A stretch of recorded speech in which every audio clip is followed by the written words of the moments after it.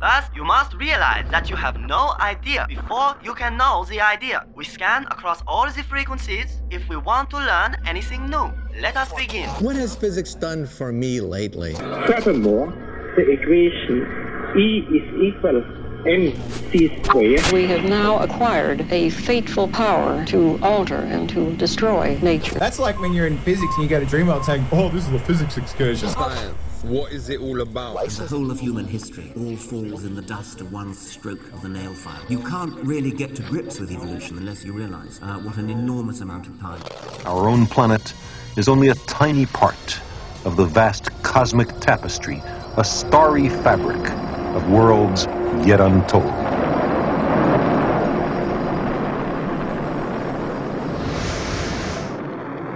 I love that flourish.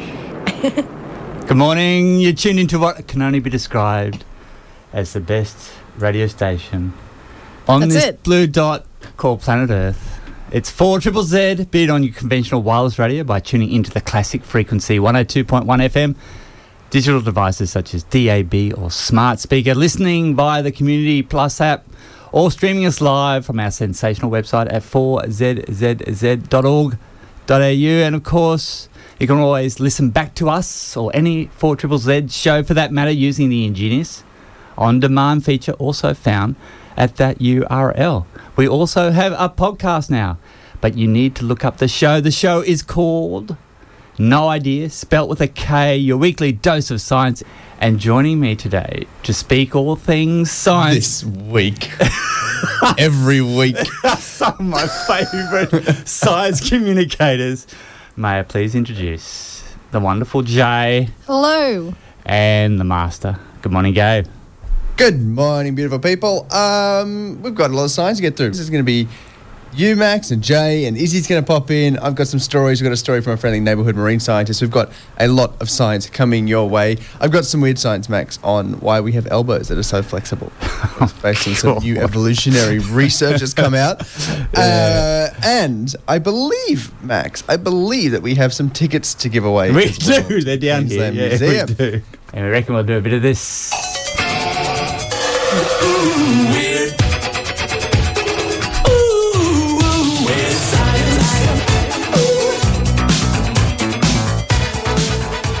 Kick us off, Gabe. What do you got? Why do you reckon we have elbows, Max? So we can bend our arms? Bend our arms? Yep. Seems like a pretty good reason. But do you know where they came from and why they evolved? Because we use them now for a lot of weird stuff, like throwing balls at stumps and resting on tables to the back of a shelf and all that sort of stuff. But researchers from Dartmouth, QS ranking, no, you're wrong, 237, have found a moment in the evolutionary history of humans that may have led to us having such flexible elbows. Yeah. The researchers used sports analysis and stats software to compare videos and still frames that they took of chimpanzees and small monkeys called, oh my goodness, mangabeys climbing in the wild. They found that the two scaled the tree similarly. They climbed up similarly, up climbing, as they officially call it, with shoulders and elbows mainly bent and close into the body. But when they were climbing down, the chimps extended their arms above their heads to hold onto branches like a person going down a ladder, so with their rump weight, the weight of their butt, pulling them down. And it means that what they think the chimps were doing differently to the monkeys was using their elbows and their shoulders as well as brakes, effectively, whereas the monkeys were not using them in the same way to climb down. And so they think that down climbing, as they call it, because what climbs up must climb down, down climbing from getting the fruit in the tree is what led to us having such flexible elbows and shoulders, the need to be able to climb down a tree. Getting out of a tree presents a lot of challenges, they say. Big apes can't afford to fall because it could kill or badly injure them, so natural selection would have favoured these anatomies that allow them to descend safely. And it means that all these things, these little bits of elbow and shoulder greatness, like pitching a ball at a baseball bat and all the other weird things we do with our arms nowadays, all came from the ability to climb down a tree with some brakes. Nice. With some That's bananas. my weird science. Nice. What do you got first, Jay? I don't have a weird science this week, Max. You tune into 4ZZZ, and the show is No Idea with me, Max, Jay, and Gabe. And Gabe, you want to talk about some tickets from the Queensland Museum that we're going to give away this episode? Yes, Queensland Museum has sent through some tickets to us to give away on air this morning. They do the Dinosaurs of Patagonia exhibit, where it has, I think, 16 life-size skeletons to look at, including Titanosaur, which is arguably the biggest dinosaur in the world. So you can go have a look at a skeleton of one of those. But we have some tickets to give away, which is pretty amazing. The Queensland Museum keeps doing this for us, and we're very grateful to them for doing it. But you're going to have to put in a little bit of work. And what I want, Max. Yes. What I want, Max. Do you want to read out the number for me quickly before we get into what you need to do? 0420 626 733. What I need from you. We'll give away, we've got 4 to give away. We'll give them away in 2 doubles. Yeah. 2 people can win. I need to hear from you. What dinosaur is sitting on top of the Queensland Museum right now in a big old blow-up? Yeah. Not just what type, but also its name. Nickname. First person to text it in will get one. And then for everyone who texts in the right answer, we'll do a lucky dip of the remaining people and give those away. So first one in, guaranteed. Lucky dip from everyone else who texted in. I need the type of dinosaur, the genus is what you're going to need, and the name of that specific dinosaur that's sitting on top of the Queensland Museum. There you go, Max. Beautiful. I think Izzy's here now. It's part 2 of this.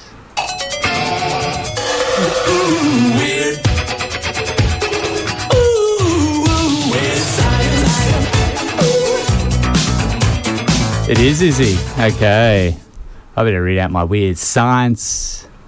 You ready, Jay? I'm so ready, You want Max. to stop texting? You're right. I'm spreading the word about our giveaway. I actually am. When it comes to printing, you have to admit 3D printing or additive manufacturing is pretty cool. Mm-hmm. You can make car parts that no longer get manufactured. Some weird objects of choice. Basically anything you desire. Have you seen the guy who 3D prints houses for wildlife in his backyard? This Aussie guy. He made like a frog mansion. The frog and then mansion. he made the possum moved in, so he's now made a possum mansion as well. Yes. That's pretty cool, Max. You know you could do that? Did not. What if I said, though, you could do all this in a sustainable manner?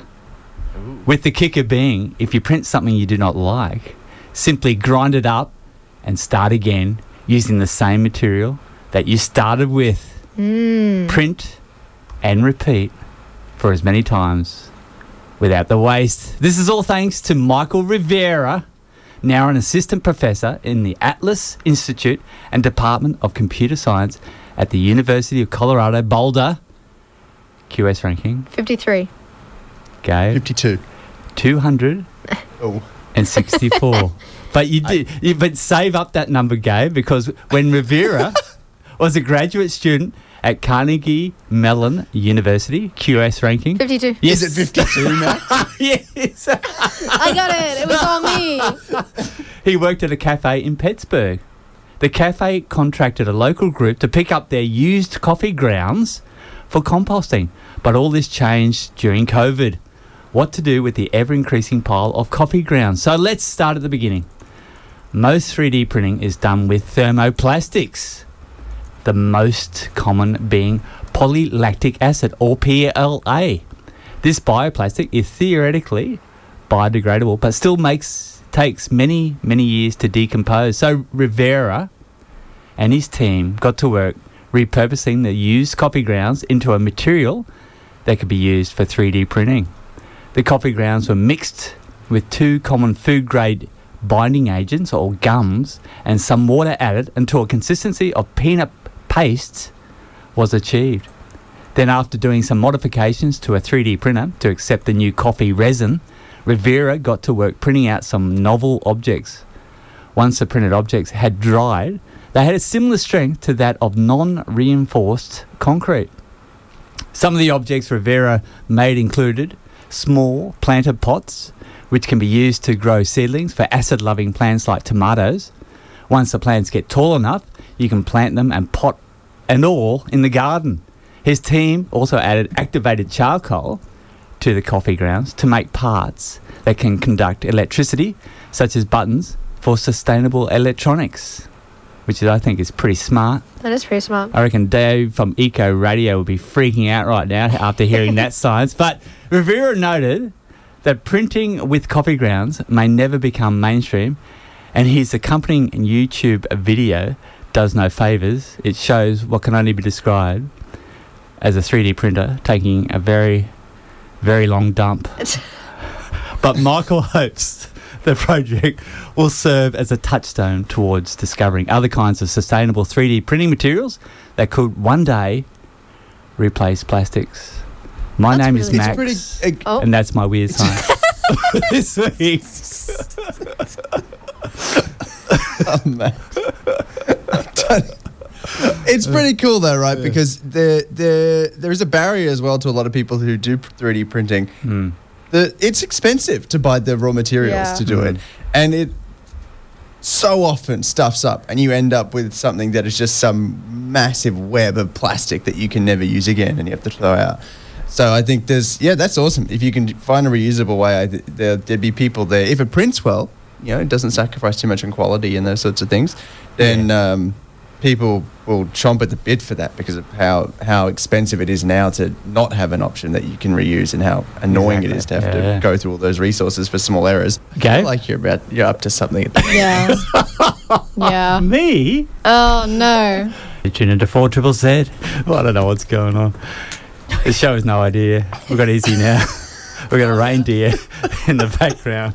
What is going on? There's a little reindeer in the studio. How cute is that? They've left us a little gift. I think it's ours. I don't know. It's ours now. It is ours now. Yeah, too bad. So sad. It's got the no 0420 626 733 is our number if you want to text in. We've been getting texts for Max, the Queensland Museum tickets we're giving away. Dinosaurs of Patagonia. Giving away 2 to the first person to guess the name and the type of dinosaur that is sitting, big blow-up thing on top of the Queensland Museum. And then anyone who gets it right after that will go into a big draw, and we'll give 2 more tickets away to one of those people. We got some good guesses. Brontosaurus came in from Jack. We had Titanosaurus come in from Cheryl, which is a good guess. Not correct, but it was a good guess because it is one of the dinosaurs in the exhibit. Yeah. So, solid option.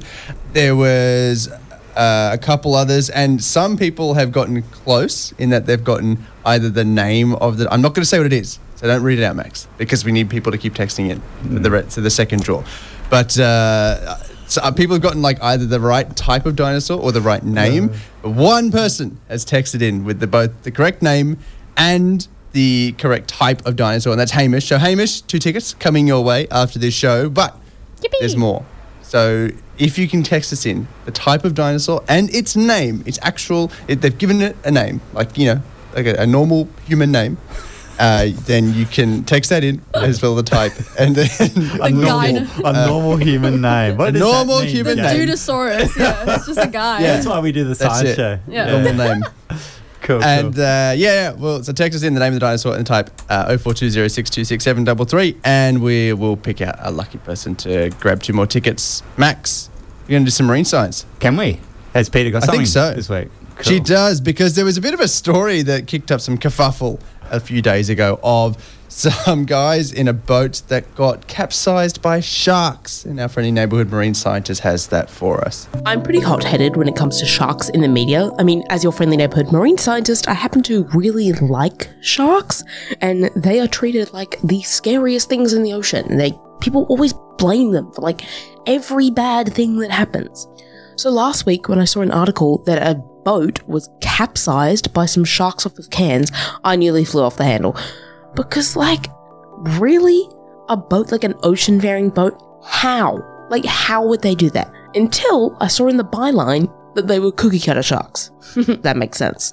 Just like their name, these guys are kinda adorable, at least I think so. They're up to 40 centimeters, they're long, grey and thin. They're essentially a tiny drain pipe with teeth. But their teeth are they're just so funny. They're really funny teeth. Because if you asked a year 2 student to draw you some teeth, they would honestly draw a fantastic rendition of cookie cutter shark's teeth. But it's these teeth that allow them to get their name. The shark essentially attaches itself to its prey with its lips, so it sucks on, and then it latches on with its teeth and it spins. And that's how they make these insane circular wounds, like a cookie cutter. And they really are very perfectly circular. If I had seen these in the 18th century, I would have had no choice but to believe in mermaids. It's crazy. You should look them up.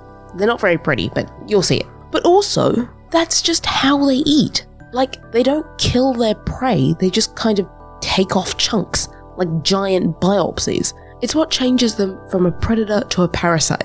They really just have a nibble. And that is how they managed to take down a 9-meter catamaran. Because it was inflatable, and the poor babies just got a little bit confused, really. The punctures made at about 1 a.m. meant a swift end to the sailors' bid to beat the world record for cruising in such a vessel. And if that sounds sad, well, give yourself some space, because it's actually not their first boat. The first one was also punctured by sharks in Tahiti.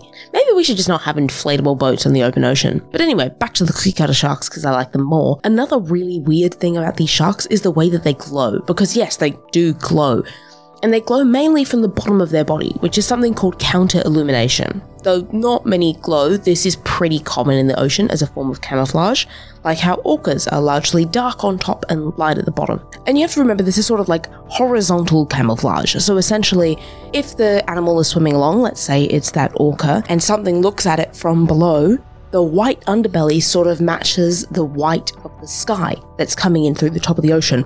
And if you look at it from above, the black of its upper body blends in with the dark ocean beneath it. But given that the cookie cutters hunt at night and that this is glowing, there's a bit of a theory that it's a bit more than camouflage. Because specifically, there's this bit around like what we would call their collar that is not glowing. So if you looked up at it, there's just this little bit that stands out, that doesn't blend in with the glow of the moon on the water. It would be silhouetted against the light. And if you looked at this shark from below, scientists believe that that little patch could look like a small fish, which is weird because most things want to look bigger, not smaller. So they were like, well, why? Why would they do this? And they think that they use it as a trick to lure their food. They essentially wait for a larger predator to come and attack what they think is a small fish, only for the shark to whip around and attack the attacker with a little hole-shaped bite. Crazy little cookies, you know? Jay, 4 years ago on this show. You say 4 years ago? 4 years ago. I was not here 4 years ago, was I? 3 years ago, was it? Must have been 3 years. Must have been 2021. I don't think I was 3 years 2021. 2 years ago. 2 years ago. Something like that. A while ago on this show. It was 2021. Were you here 4 years ago? Yeah. It was 2 years ago. I blame COVID. Show. Yeah, look, COVID fog. Let's just say it's there. Nice. What do you got for us, Izzy? Well, you're going to roll the sting or what? Do I get a sting? You don't get No. you want a okay. sting? No, I it's can do a okay. sting. Whatever. No, it's here we okay. go. It's okay.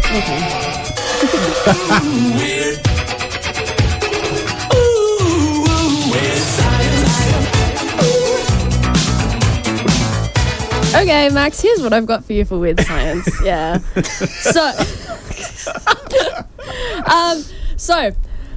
Recent news, Sir William Wilmot, who is recently passed away at the age of 79. Who is this person, you ask? He is the scientist who led the team on to create the world's first cloned mammal, Yes. Dolly the sheep. Right. So Ian led the group in the Roslin Institute at the University of Edinburgh that produced the cloned sheep. They combined the cells from a mammary gland of a Finn Dorset sheep with the egg cell taken from a Scottish blackface sheep. Because Dolly's DNA came from a mammal gland cell, she was named after the country singer Dolly Parton, which I did not know, but that's really cool. So a little bit more on Dolly. She was she's not the first animal, first of all, foremost, to be cloned. Just to clarify, she is the first mammal to be cloned. The first actual cloned animal was the African clawed frogs in 1958, but she was the first cloned mammal, and her work the whole process contributed to a successful cloning, led to the widespread advancements. Yeah, her legacy. Her legacy There you go. of stem cell research, including the discovery of induced pluripotent stem cells, which was pretty cool. She lived in the Roslin Institute throughout her entire life and actually produced several little lambs. Okay. She was sadly euthanized at the age of 6 due to a progressive lung disease, but no link was, of course, found Did we get between... any wool? Pardon? Did we get any wool? That's a great question. That would go for like a lot on the black market as well. That's right. Damn. A dolly jumper. A dolly jumper. Damn. Yeah. But her body is preserved and was donated by the Rosalind Institute to the National Museum of Scotland, where it has been regularly exhibited since 2003. So this happened. She was born in 1996 and died at the age of 6 in 2003, which is pretty long for a sheep as well. But a lot of people have contributed Sir Ian Wilmot's groundbreaking research to the various, like, it's new. It's something that we haven't seen before. It was iconic in the 90s, set the benchmark for the potential of cloning technology, and altered a lot of understanding of genetics, reproduction, and the boundaries of medical research. So I thought that was really cool. Rest in peace to Sir Ian Wilmot.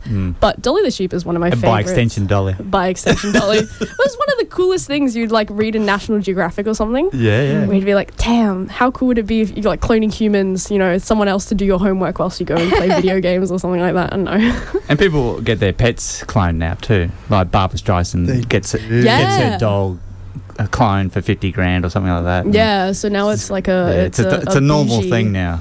It's a worry, isn't it? Anyway. It all started with Dolly, though. I did not know she was named after Dolly Parton, which is really cool. We've had some good texts in guessing what the dinosaur is bursting out of the roof of the Queensland Museum. We're giving away 2 double passes. One is claimed. Hamish has already got the answer of the name and the type of dinosaur. That's the big blow-up thing. But we've got anyone who puts in the correct answer between now and midday. We'll do a bit of a draw between. I can tell you, Max, it's only 3 people so far. We've had a lot of texts in, but only 3 people have gotten the correct name and type of dinosaur. We've had some good guesses. George, the Ankylosaurus. We've had one person who texted in saying they don't know what the name is, but they've just been calling it Zachary for months because it looks exactly like their brother when he stubs his toe and yells. Nah, you're skipping over the most important one, which is Rory. Yeah. Rory the dinosaur. That's good. Man. That's really cool. Dude, I'm more interested in the names that people have given them for Osaka, not whose Text type. us in 0420626733. Anyone who gets the type and the name of the dinosaur will go into the running to win those double passes. We'll send them out to you to Queensland Museum's exhibit The Dinosaurs of Patagonia. Max? You're tuning into 4ZZZ, and the show is No Idea with me, Max, Jay, Izzy, and Gabe. And Jay, we're back to you.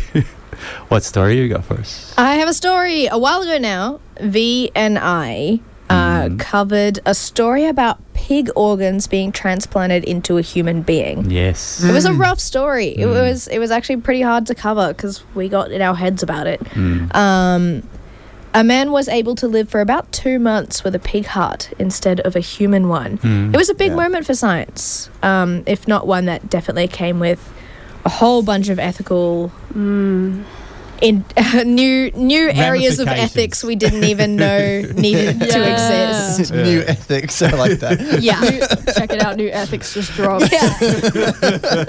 And the guy passed away at the end of those 2 months, didn't he? Yes. And sort of knew that was going to happen going in. He was terminal, I think, and this was a last-ditch thing. Yeah. From, he was happy to try it out and it gave him that extra time. So from his end, it was the best they could do in a tough situation. But the main issue with xenotransplantation is, of course, minimizing the risk of organ rejection, which is what happened in that case. To this end, scientists have tried a new way to try and make xenotransplantation more viable. They've grown human kidneys inside pig embryos. Well, mostly human anyway. Whoa, there's a lot to unpack from that single sentence. So in the last few years, this area of science has managed to grow rat organs in mice and mice organs in rats, and humanized skeletal muscle and tissue in pigs. But this is the first time a human, or again, mostly human, organ has been grown inside another animal. Oh, you got some spare pages in that new ethics book, Izzy? Yeah, right? Damn. In order to grow hold on. Trust me, hold on. In order to grow an organ, we need the help of pluripotent stem cells. Stem cells, as you all probably know, are the stuff we all start out as. With the right stimulation, they can be encouraged to differentiate into different human tissues, all the kinds of different human tissues. Pluripotent means that they aren't young enough to turn into all the kinds of tissues just yet, but they can differentiate into the majority of them, or a lot of them. Because of the specific needs of our stem cells, though, they usually die in other species' bodies, which is why this hasn't been done earlier. Well, that and probably because no one really wanted to. This team of scientists at the Guangzhou Institute of Biomedicine and Health in China, which I couldn't find a QS ranking for, Max, have changed all of that. When the pig embryos were still just single cells, they used a gene editing tool called CRISPR, every biomed student's favorite, to cut out 2 genes needed for kidney development. That created a space that the human stem cells could fill. The stem cells were also tweaked to have particular genes that stop apoptosis, or cell death, to try and keep them alive longer. Nearly 2,000 embryos were transferred into surrogate pigs. After 28 days, just 5 were taken back out to have a look.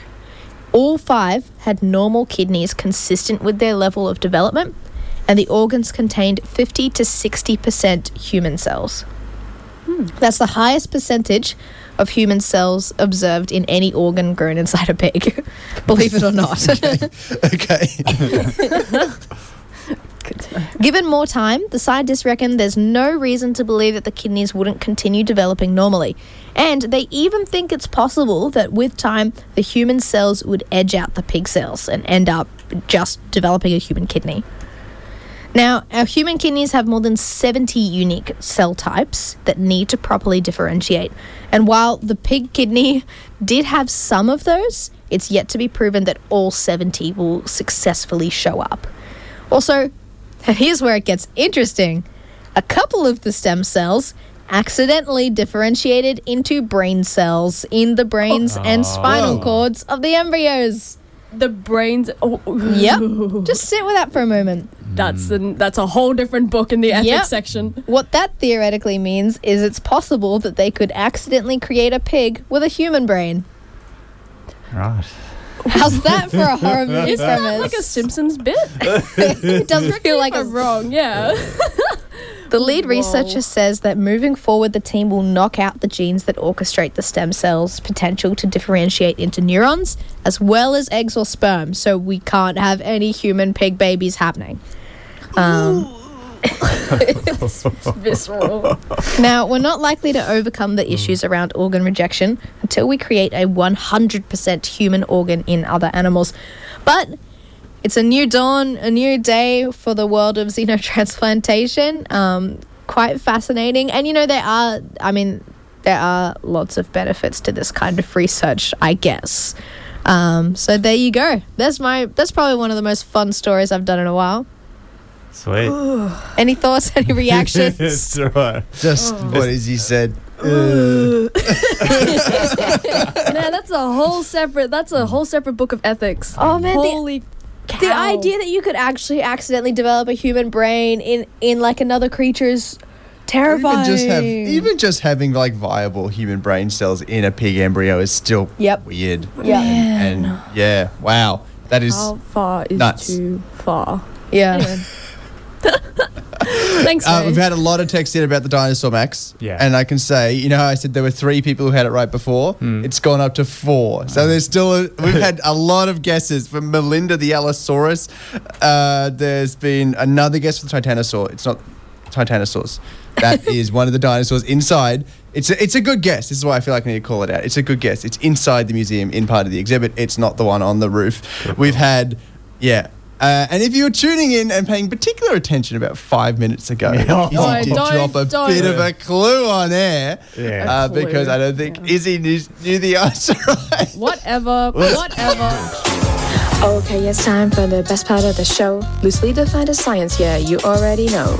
Everybody listens to 4ZZZ just to hear us talking about what Butters just did. Subscriptions just keep rolling like the tires on a car. But something tells me that our science curves won't go far. But unlike an engine, I won't keep you in suspension. We're all here to hear him talk, so let's give him attention. You're not ready for when he starts rapping. Gonna hand the mic to Max, and I'm not talking Van Stappen. It's lights out and away we go. I love hearing Gabe's laugh all the way through. Well, yeah, you just lifted that straight from the first time it was played, didn't you? So I laugh every single time. We're going to talk sailing. Bring in the joy. Sail GP happened on the weekend off the coast of France. Wahoo. The regatta consisted of 5 fleet races featuring the 50-foot foiling catamarans that can reach speeds up to 100 kilometres per hour. 10 boats from 10 countries with crew who are basically guns for hire, irrespective of country. They just whack themselves on any given boat, no matter what country it is. Except for the Australian team, I think they're all Australians. The results, after the 5 fleet races, Australia went into the final race alongside Great Britain and Spain. Australia made an amazing start and led for most of the race until GBR Great Britain split the race course and got a positive wind shift and passed Australia. So it was GBR, Australia and Spain third, but not to worry because Australia still leads season 4 of the championship with 9 regattas to go. Next one will happen in Taranto, Italy, on the 23rd, 24th September weekend. And on a side note, did anyone see the racing on the weekend with Sail GP? Nope. The New Zealand boat. Mm.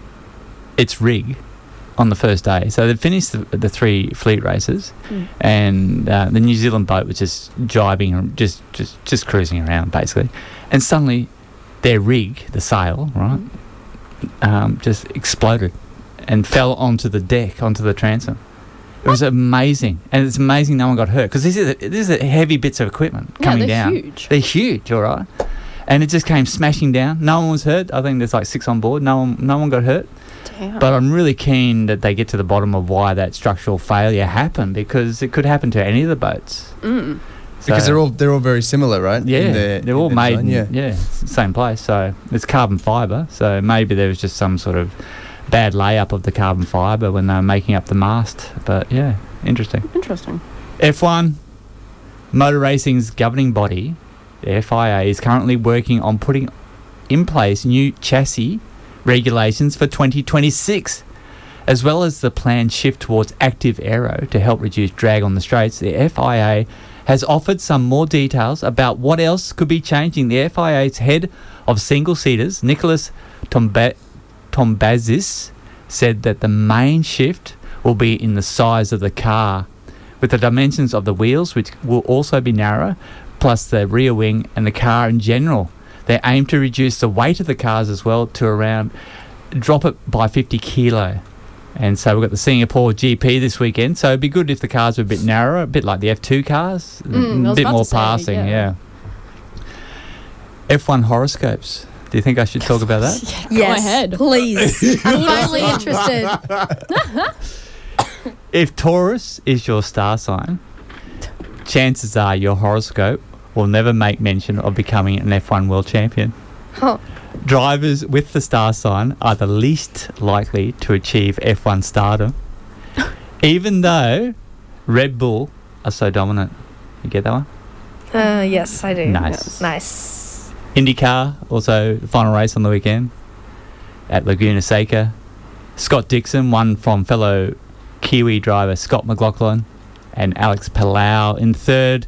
This meant the championship was secured by Alex Palau. And finally, the Valtteri Bottas and Roman Grosjean report. Valtteri Bottas' love of all things Australian has led to him conceding he may one day move to our country. Even before Bottas started dating professional cyclist Tiffany Cromwell, he admits his personal affiliation with Australia was already in full swing, instigated by his first visit to Melbourne for the Australian Grand Prix back in 2013. Bottas says, since the first time I went there, just the lifestyle and culture are pretty cool, and I actually feel the humour compared to Finnish people. It's really similar. They're pretty sarcastic. You reckon Australians are sarcastic? No. Yes. And you say that in a sarcastic manner. Yeah, beautiful. Yeah, nice. Meanwhile, IndyCar driver Roman Grosjean's time at Andretti Motorsport has come to an end. On the weekend, Grosjean was seen coming out of Dale Coyne Racing trailer. The team owner for Dale Coyne Racing confirmed as much, saying conversations with Grosjean have taken place. For those who care, Roman finished 11th on the weekend and 13th in this year's championship. So it would seem that the Phoenix failed to fly this year. And that is it for the motor wrap. What do you got for Escape? Well, Max, we have some tickets to give away. But Max, a few weeks ago, I was watching a TikTok. I'm just going to level with you. I was on TikTok and I saw something that was kind of interesting. I've been thinking about since. There was this one of those channels that does like those social experimenty things. They like hold microphones in front of people and do some sort of social experiment stuff. And so they had two bowls. In one was, I think, 1 red M&M and 9 blue M&Ms, and in the other bowl was 9 red M&Ms and 91 blue M&Ms. So you had, and then they gave it to people. You following me? Yeah. Yes. You got 1 out of 10 red ones in one bowl and 9 out of 100 red ones in another bowl. And they went to people and said, put a blindfold on. Which bowl do you want to pick one from? If you get the red one, you get $100 or whatever it was, right? Yeah. The idea was, and people picked the bowl with 9. More often than not, picked the bowl with 9 out of 100 instead of the bowl with 1 out of 10. Even though statistically, pure stats says you should go for the bowl with 1 out of 10 because that's the equivalent of 10 out of 100. Like you got a 10% chance of getting it from that bowl and a 9% chance of getting it from the other bowl, right? Yes. And the whole idea was this thing that humans are just crap at dealing with numbers, right? We're just not built for it. Yeah. And so we see the higher number on the numerator over the denominator in the fraction, like you see the 9 over 100 instead of the 1 over 10, and you go for the 9 because it's got more in it. You know, like this is just what we sort of do when someone walks up to you in the street, you get on the spot, you pick for the 9 out of 100. Even though statistically it's the worst option to choose. And this is not like the only instance of this. Apparently we're really bad at big numbers too. There's some research that's found intuitively, like inbuilt, we really only have like up to the number 5 intuitively built into us, and the rest we have to do some degree of counting to do. Like they say, if you get a line, draw out a horizontal line, and on the left hand side you put the number 1,000, and on the right hand side you put the number 1 billion. Okay, and then so between there is the numbers between 1,000 and 1 billion, one by one. If you just mentally have that line in front of you and put 1 million on there, plot 1 million between those two numbers.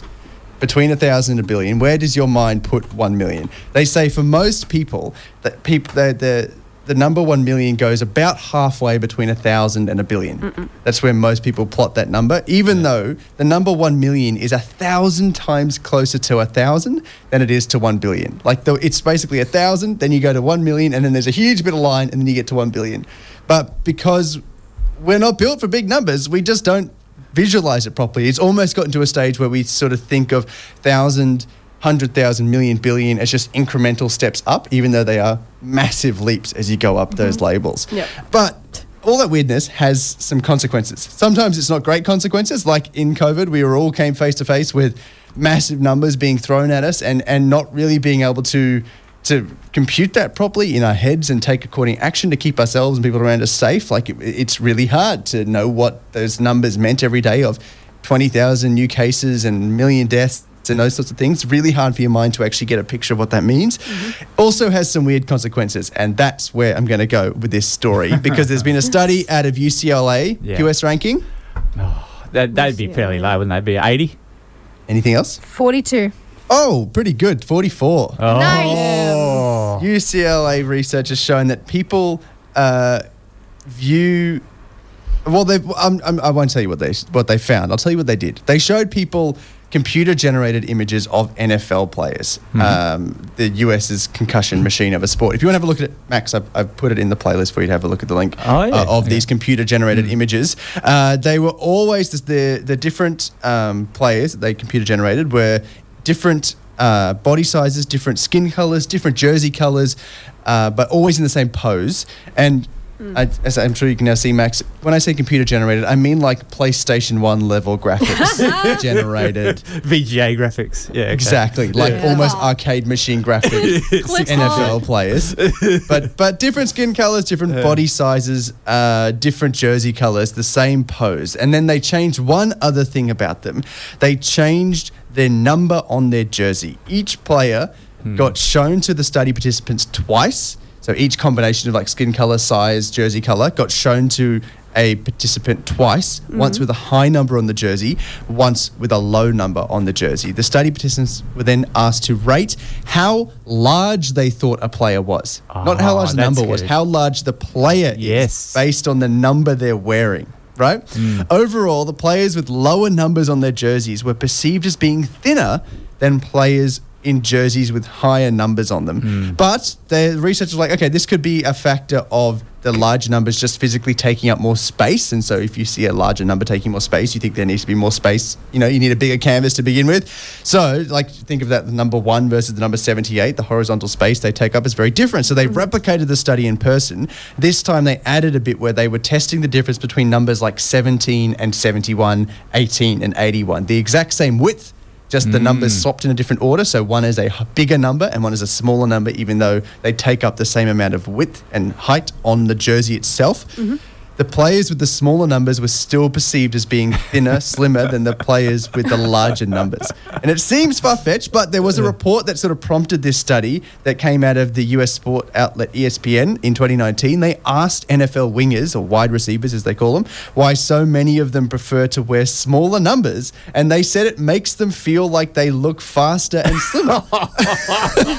So there seems to be something real going on here. That's wild. They say the results strongly support the hypothesis that when processing perception of body size, the brain leans on learned associations between numbers and an object's size. Think about, you know, the grams that you've got that you're looking at for the bag of sugar you're going to buy there. Like everywhere we look, the higher number is, the bigger something tends to be. And we seem to learn that association and then carry it into stuff where that association doesn't exist.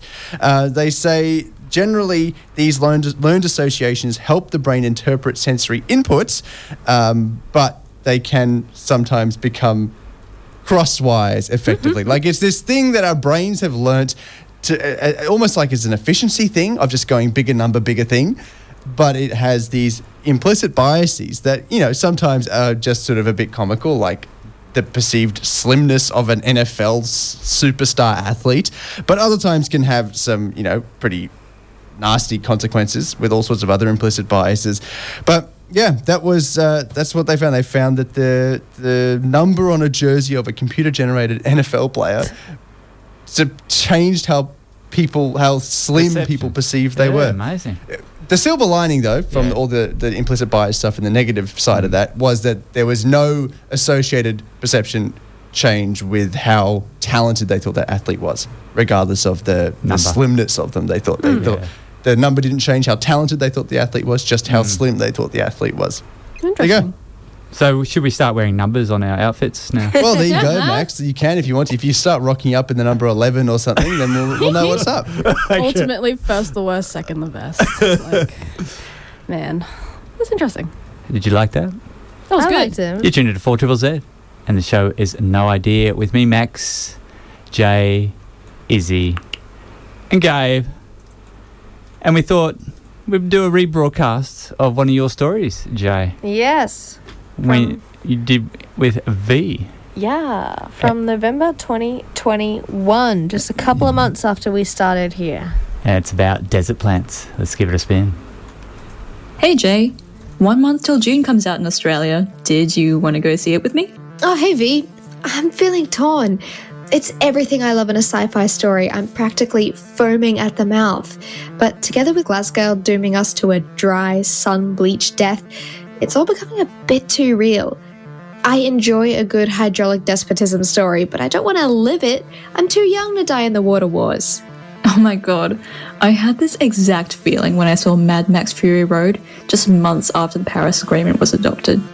It's so hard to enjoy dystopian fiction when the climate crisis is looming in the background. And I feel like things have only gotten worse. I mean, at this rate, we're going to be facing some hugely existential problems like mass displacement and food insecurity. Absolutely. One of the many issues relating to food security is how we can fortify our major crops against shifting climate conditions. Is there no way the species we eat can just, I don't know, evolve with us? I mean, you're an ecology student. Isn't adaptation just part of the natural cycle? One species might disappear, but then a new one will emerge to take its place. Yeah, but the big issue here is that conditions are changing at a much faster pace than most species can evolve to keep up. Conservationists are warning we're on the cusp of a mass extinction event, of which there have only been 5 that we know of in the Earth's history. Only a small number of species are well placed enough to adapt to the changing conditions, but we are trying to learn from them. One study I read analysed plants in the Atacama Desert to find out how they're surviving in such harsh conditions, and whether we can apply their survival techniques to fortify existing crops. Wait, you mean the Atacama Desert in Chile? The one they used as experimentation sites for Mars expedition simulations? That's the one. The Atacama Desert is remarkable for a variety of reasons. Most notably, it is the most arid non-polar region in the world. Its soils have extraordinarily low levels of bioavailable nutrients, and it's also subject to extreme levels of solar radiation. Just like in June. You haven't even seen it yet. I've seen the promo material. Alright. Anyway, the Atacama Desert's harshness is what makes it perfect for studying how plants cope with these conditions. The study spanned over 10 years, and the researchers had to preserve plant and soil samples in liquid nitrogen and transport them over 1,600 kilometers back to the lab for genome sequencing. I can imagine that taking samples from the original environment would help retain a lot of that contextual data, like soil properties, rainfall, and temperature conditions that would be so difficult to simulate in a lab. You're completely right. So the researchers found that immediately around the plant's roots, the soil was chock full of growth-promoting bacteria, performing important ecological tasks like nitrogen fixing and producing ammonium. They also provided protection against pathogens and stimulated plant hormone production. This soil was compared to soil in the same area that didn't have any plants growing in it. They found that these special microbes only occurred around the roots of plants, indicating that there were some mutually beneficial relationships going on. The plants also had a variety of genes instrumental for adaptation, regulating things like stress, salt, detoxification, and metal. That's fascinating. So the extreme conditions have naturally selected for plants that have a genetic advantage when it comes for adaptation. How can we harness that? As it turns out, a lot of these plant species are quite closely related to common crops such as cereals and legumes. The genes identified by the researchers can thus help us genetically engineer existing crops and make them more resilient to climate change. It'll be interesting. I know GMOs are a controversial topic that some people may take issue with. I think the more insidious issue at hand will be whether the corporate giants are able to patent these GMOs and monopolize the agriculture industry. It's scary to think about how these resources that have been part of the global commons for centuries are now being privatized and restricted from vulnerable communities. This would be even more devastating in a future where accessibility is so crucial to food security. And I think it's important to keep in mind that we can't engineer our way out of everything. The fact that scientists are capable of developing clever solutions to our problems isn't a green light for us to continue with the way things are. You tuned into 4ZZZ, and the show is No Idea with Max, Jay, Izzy, and Gabe. Can I play this thing yet, Gabe, or you have anything to say? You have my permission. Please proceed. No Idea, Space News. Starship. The Federal Aviation Administration has now completed their investigation into SpaceX's first integrated Starship launch back in April. In the statement, the FAA said it had completed the investigation into 420 launch from the company's Starbase site in Texas. The vehicle suffered several failures of Raptor engines in the booster during its ascent, later tumbling before being destroyed by a flight termination system 4 minutes after liftoff. The FAA, which oversaw the SpaceX-led investigation, noted the investigation identified 63 corrective actions that SpaceX must complete before another launch. Whoa. Now, if we've got time, I just want to run through the 63. Yeah, go on. Not really, because... Do it. No, do it. No. You've already laid the groundwork. You got to do it. It's fine. The FAA... No, that's right. Said the report will not be released publicly. You don't know any of them, do you? Because it contains proprietary and export-sensitive information. The agency said the report found multiple root causes for the mishap, but did not elaborate. So I'm sorry I cannot read out the 63 failures. Moxie. which stands for Mars Oxygen In Situ Resource Utilisation Experiment, has generated oxygen for the 16th and final time aboard NASA's Perseverance rover. MOXIE's impressive performance shows that it is feasible to extract oxygen from the Mars atmosphere, oxygen that could help supply breathable air or rocket propellant for future astronauts. Since Perseverance landed on Mars in 2021, MOXIE has generated a total of 122 grams of oxygen, about what a small dog breathes in about 10 hours. At its most efficient, MOXIE was able to produce 12 grams of oxygen an hour, twice as much as NASA's original goal for the instrument, with 98% purity or better. On its 16th run, which happened back in August, the instrument made 9.8 grams of oxygen. MOXIE successfully completed all of its technical requirements, so let's hear it for MOXIE. That's pretty cool. Max, I've got some of these 63 things for you that SpaceX has to fix. Yeah. According to the FAA, the regulatory body over in the US. Yeah. Redesigns of vehicle hardware to prevent leaks and fires. Right. Pretty good thing. I think they should fix that too. Redesign of the launch pad to increase its robustness, incorporation of additional reviews in the design process, additional analysis and testing of safety critical systems and components, including the autonomous flight safety system. There you go. Beautiful. Ooh, nice. Yes.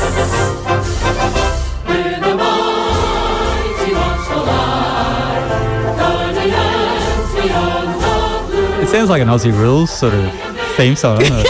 Oh, the Brisbane it does. Lions. Go the Brisbane Lions. Anyway, that's the Space Force theme. And Space Force has finally revamped its mission statement. The Space Force unveiled the new statement last week, outlining the service's mission in just 9 words. Secure our nation's interests in, from, and to space. In a statement, Space Force leader General Chance Saltzman said the new mission statement was produced exclusively through soliciting suggestions from Space Force service members who are known as, do you know what they're known as? What? Guardians. No. Are they guardians Yeah, how brilliant is that? Saltzman said, "We did not hire a corporate marketing team to develop a catchphrase, nor did generals sit around a table in the Pentagon debating what the statement should be. Our mission statement was sourced from a Guardian-driven process." I wonder... Did the name Guardians come from an internal process too? Sometimes marketing agencies are actually worthwhile. And was the Space Force theme derived from a Guardian-driven process? Epic. And finally, Ingenuity. Mars mini chopper, Izzy. It's flying 57 flights now. So we're getting close to the magical number of 69. So Izzy might win this bet yet. Coming in. It only has to get to 60 and you've won it. Whoa. Tight. So, yeah, 3 more flights. We'll see what happens. And that is it for the space news this week. Nice. And it's right now for us to say goodbye. You tune into 4ZZZ. The show is No Idea. Izzy's back in the room. The team is together. Only for 5 more minutes. How did we go with the competition, Go? We went well. Hamish has won the first batch. We were giving away tickets. So you can still text in. I'll give you another 60 seconds if you want to give it a guess. So 0420 626 733. You can text in the name and the type of the dinosaur on top of Queensland Museum to win tickets to the Dinosaurs of Patagonia exhibit. Hamish got the first bracket of the first couple of tickets, first double. For getting it first. But anyone else who guesses the right answer, we've put into a pool. But yeah, Max, we had a lot of entries, a lot of wrong entries, and a few correct entries.